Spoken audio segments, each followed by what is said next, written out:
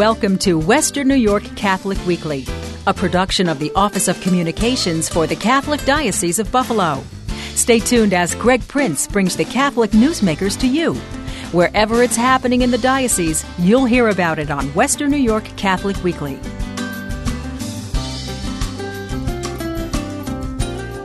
You may remember a while back, we got some really nice coverage on this, actually, both in terms of our own Western New York Catholic, but also in terms of some of the secular media. St. John Gualbert has a diocesan shrine with many, many relics, and we're going to talk about relics today with the man who actually donated his collection to St. John Gualbert. That would be the pastor there, who is Father Michael Burzynski. Father Mike, welcome back to the program. Thank you. Pleasure to be here. It's been a long time. Yes. It's been a long time for me. People might remember seeing you with Father Paul Seil, though, more recently than that. An award-winning performance, I understand. That's what I'm told. Terrific.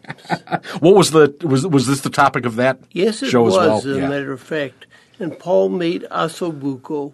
Oh, I love ossobuco. Mm-hmm. I pretty much like anything that Father Paul Seil cooks. So that's I always like getting an invite to that show or that shoot. You want me to pull some cables for you that day? That'd be great, because you know there's going to get a classmate like him. Yep. Going to be good food. You know that. Now, Father, you are also the pastor of St. John Canty, right? Which means that you actually have several kind of churches under your wing presently. Yes, I do. Yeah. St. John Canty, St. Adalbert's, and I'm the territorial pastor for St. Luke's Mission of Mercy. Okay. That kind of covers the bases over there on the east side of Buffalo. Most of the east side. Pretty close. Yep. Except for our friends the Franciscans on up the other way a little bit. So let's talk about is it fair to refer to this as a reliquary? Well, I would a reliquarium. Okay. Because it's a collection of relics. Okay, very good. It's a Latin phrase. Well, that's kind of where I want to start, because relic is a term we use for many different things in our society and culture, right? When we talk about relics in our Catholic faith, what are we talking about? Well, relics are elements of the saints. They're either part of their body, a first-class relic, something they used in life or touched it in life, which is a second-class relic, and a third class is something touched to a first class. So that's the relics of the collection at St. John Gualbert's are mostly first. Wow. And a few second. I don't go down to the third class. Okay, then. Just so people have a point of reference, and by the way, if people were interested in seeing your reliquarium, as you put it, your collection at the parish now, how are they able to go do that? Yes, they are. Okay. They are visible in the church at the side altar. It is gated now, but they can walk up to it and take a close look that way during the before and after masses, which are 8 and 9 in the morning, weekdays, and weekends. We have 4 o'clock on Saturday and 9, 10:30, and 12 on Sunday. And people are always invited and to look at things. And if they ask me, I'll try to point it out to them if I can. Full service. There are 1,300 relics in the collection. Oh, my gosh. And it's hard to keep track of them all. I imagine. I would think it is, yes. I would think keeping track of 100 would be difficult enough. So 1,300, a little bit of a different. A little bit. Yeah, a little bit. Where's the church located for our listeners? Gualbert Avenue, which is at the corner of Dote Street. It's in the Villa Maria section. It's located in Cheektowaga between Villa and the Galleria. Okay, yeah. Well, not too far from the city then. No. On there, so you're near the city line, right? Yeah, absolutely.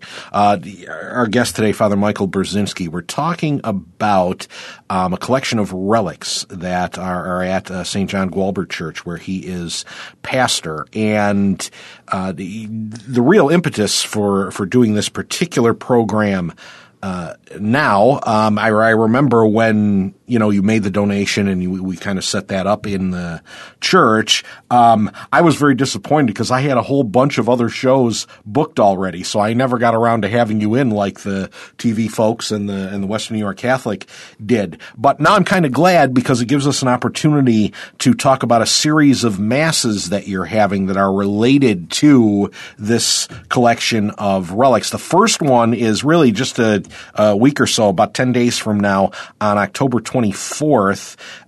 Each of these masses, I understand, is going to be dedicated to a particular saint. Yes. In honor of a particular saint. Might be perhaps a little more correct in the language. But I'm assuming then that there are one or more relics of each of these saints in the collection. Oh, yes. Okay, and people are going to be able to venerate the relic of that saint. And the first one being John Newman, yes. Which we have talked about John Newman on this program because there was a significant anniversary, recently for St. John Newman, and really instrumental figure in the Diocese of Buffalo. Oh, absolutely. He's my special patron. Okay. The first relic I received was St. John Newman.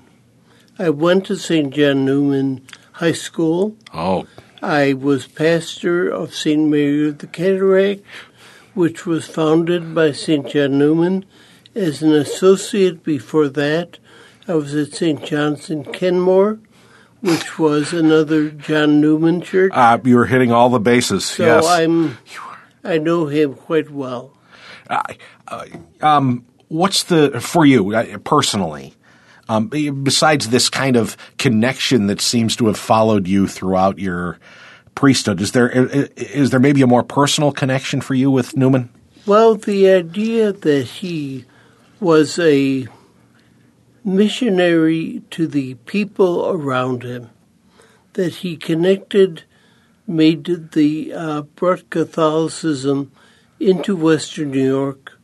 Despite a lot of difficulties, he worked whatever was best for him, and is a good example right now in terms of his mission. Now I'm pastor of 4 worship sites, and Newman had probably 100 between Buffalo and Rochester. It really is.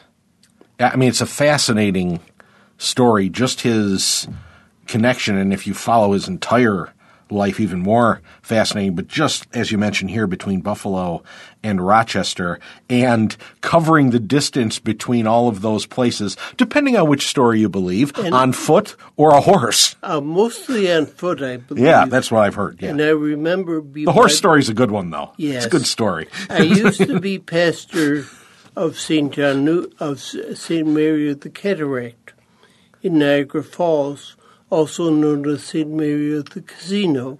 That's true. Right next door. And I know what better place for a church? And one of the moments there, Newman collapsed going from one place to another. Wow. And the Senecas picked him up and brought him back to St. Mary's. And I remember relating this story to one of the chief honchos of the Senecas, and they said, we have a spiritual connection because of that. Yeah. My predecessor and his predecessor were connected, so we had very good relations with the Senecas and the church. It points to the kind of saintly person that John Newman was, yes. really. Oh, indeed. I'm Greg Prince. Thank you for joining us this week on Western New York Catholic Weekly. We are talking about relics, and we are talking about very specific relics. And by relics, I don't mean old guys like people refer to me sometimes these days. We're talking about church relics at St. John Gualbert Church. The pastor is Father Michael Burzynski, who had a very large personal collection that is now a permanent part of the church. So it is an actual diocesan shrine now, right? Yes, Can you just explain the designation there? Because we all know about, for example, the National Shrine at Fatima and the National Shrine at for Father Baker's. In fact, if people need a good example of a collection of relics in the museum, in particular at Our Lady of Victory, there are several different items that he used, and there are several relics as part of that collection as well. But tell us a little bit about that shrine designation. The shrine designation means there's special graces available, and there's a special indulgence offered to people who make the pilgrimage to the church, and we're trying to be as open and available as possible so that people can enjoy the graces. And you did give the Mass times earlier. Try to remind me at the end of the program. We'll give those Mass times again at the end for people. So you're having this series of Masses. We talked a little bit about John Newman and the Mass that's going to be taking place just a few days from now on October 24th. The next one in line will be in November on the 14th of November, and that, of course, is Kateri Tekakwitha. And again, another saint, really a local saint. Yes, indeed. She was in the Lily of the Mohawks, as they called her, was known for her great sanctity, and she was basically living a persecuted life to go through, but she continued to practice the faith as best she could, despite being in a basically, at that time, a pagan culture, but persevered. And was a great example. There are jokes about her that we say in the clergy. She's the patron saint of vacations. Take a week off, or the portable saint. Take it with you. That's the last name is as difficult as Polish names. Yeah, it kind of is. So, and of course, we kind of grew up with it here in Western New York. I mean, especially if you went to Catholic school, that's one of those saints that you definitely learned about, just like Father Baker, right? Oh, I mean, indeed. Absolutely. And again, I'm sure that you have a relic of Kateri. Do you have multiple relics of many saints? Certain saints. Okay. With 1,300. Yeah, I was going to say, there must be some doubles, right? Yeah. Yes. Yeah. And in different, like you talked about the classes, so different classes for those? Mostly first. First? Okay, yeah. The vast majority. Yeah, okay. But certain ones like Maximilian Kolbe, who died in a concentration camp, the only relics now are vestments that he used, which were preserved. Yeah.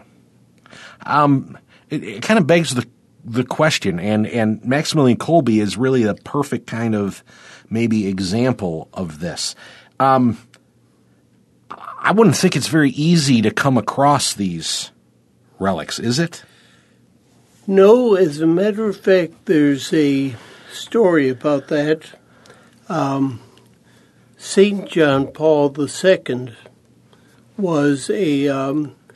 was being shown the wonders of the Internet and said, Holy Father, we want to show you the Internet, eBay. You can get anything on eBay. What would you like to find, Holy Father, on eBay? He said, sacred relics, and found pages and pages of them. At that point, cut off the distribution of relics. That we should probably address that because that's an important point. This isn't a commodity. These are not things that we should be buying and selling. No, they are, for Catholics, it's a mortal sin to be selling a relic. But with this point, before you could request relics from the Congregation of Saints in Rome. Right. But now, with just a letter. But now you have to have a letter of permission from the bishop. You have to have a certification that they will be publicly displayed. They will be part of an institution. They will not be simply somebody's property, that they would lose them, somewhere during their life. Well, they're an article of our faith, right? Like, they're not doing anybody any good just sitting on a shelf or locked in a cabinet somewhere, right? That's the point, too. And the theology of relics even goes back to Scripture with people who wish to simply touch the robe of Jesus so as to share his power. And we see the same thing with relics. We've talked about the Masses for John Newman on the 24th, Kateri Tekakwitha on the 14th. Depending on who you talk to, as far as the local saints, she's probably 3 or 4, number 3 or 4, depending on where you'd rank her. Elizabeth Ann Seton, she's another one that we all learned about in school. Yeah. And Mother Cabrini, I believe, would be another one. Okay. She was in Buffalo for a time. Yep. So, tell us a little bit about Elizabeth Ann Seton. Of course, we have a parish named after her in Dunkirk. Elizabeth Ann Seton was founded the first religious order for women in the United States. She was a convert from Protestantism and became a Catholic, founded an order, and was basically a teaching order throughout in the eastern United States. She also was credited in many ways with the victory at Gettysburg because she prayed with the Union troops to defend the states, the Union states, against the Confederacy, and offered a special prayer of thanksgiving when they returned to Washington. Her shrine is near Washington. Okay. That Mass is the 5th of December. And then you also have on January 15th, Catherine Drexel. Yes. Catherine Drexel was a wealthy woman who decided she wanted to help the Native Americans.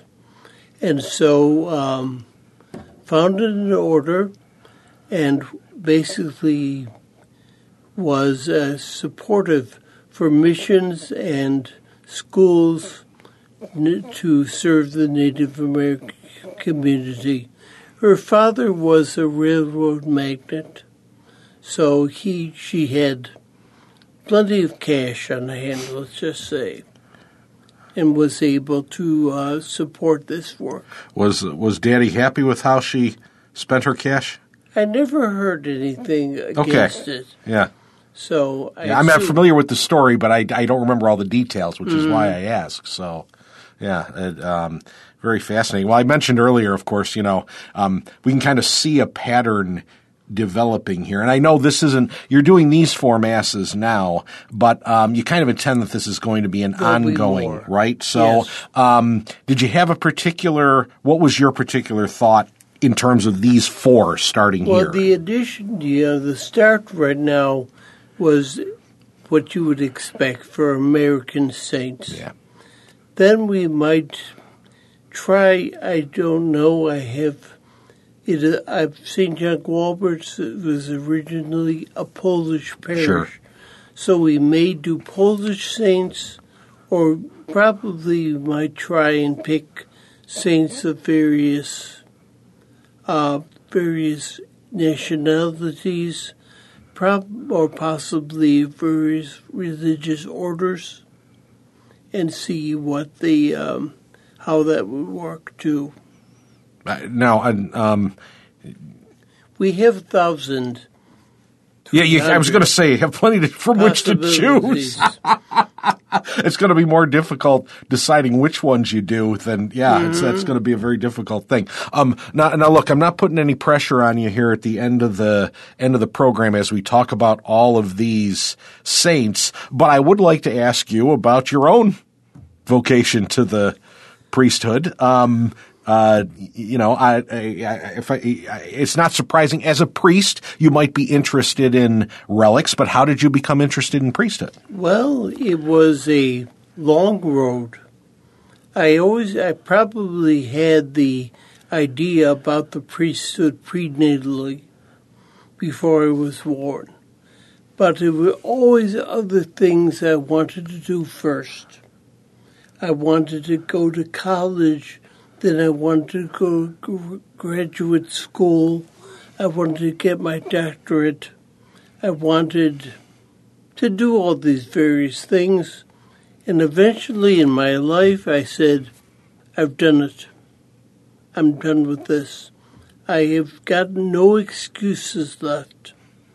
And decided I did not have a particular vision or anything like that. I thought it would be good for myself. I thought it would be good for others. Did family encourage you at all in terms of that? They didn't discourage me about it. I was not one of the ones who was pushed in any way. That's what I was going to say. You weren't pushed into the seminary. They were perfectly happy that when I made the decision, they were very happy that I did.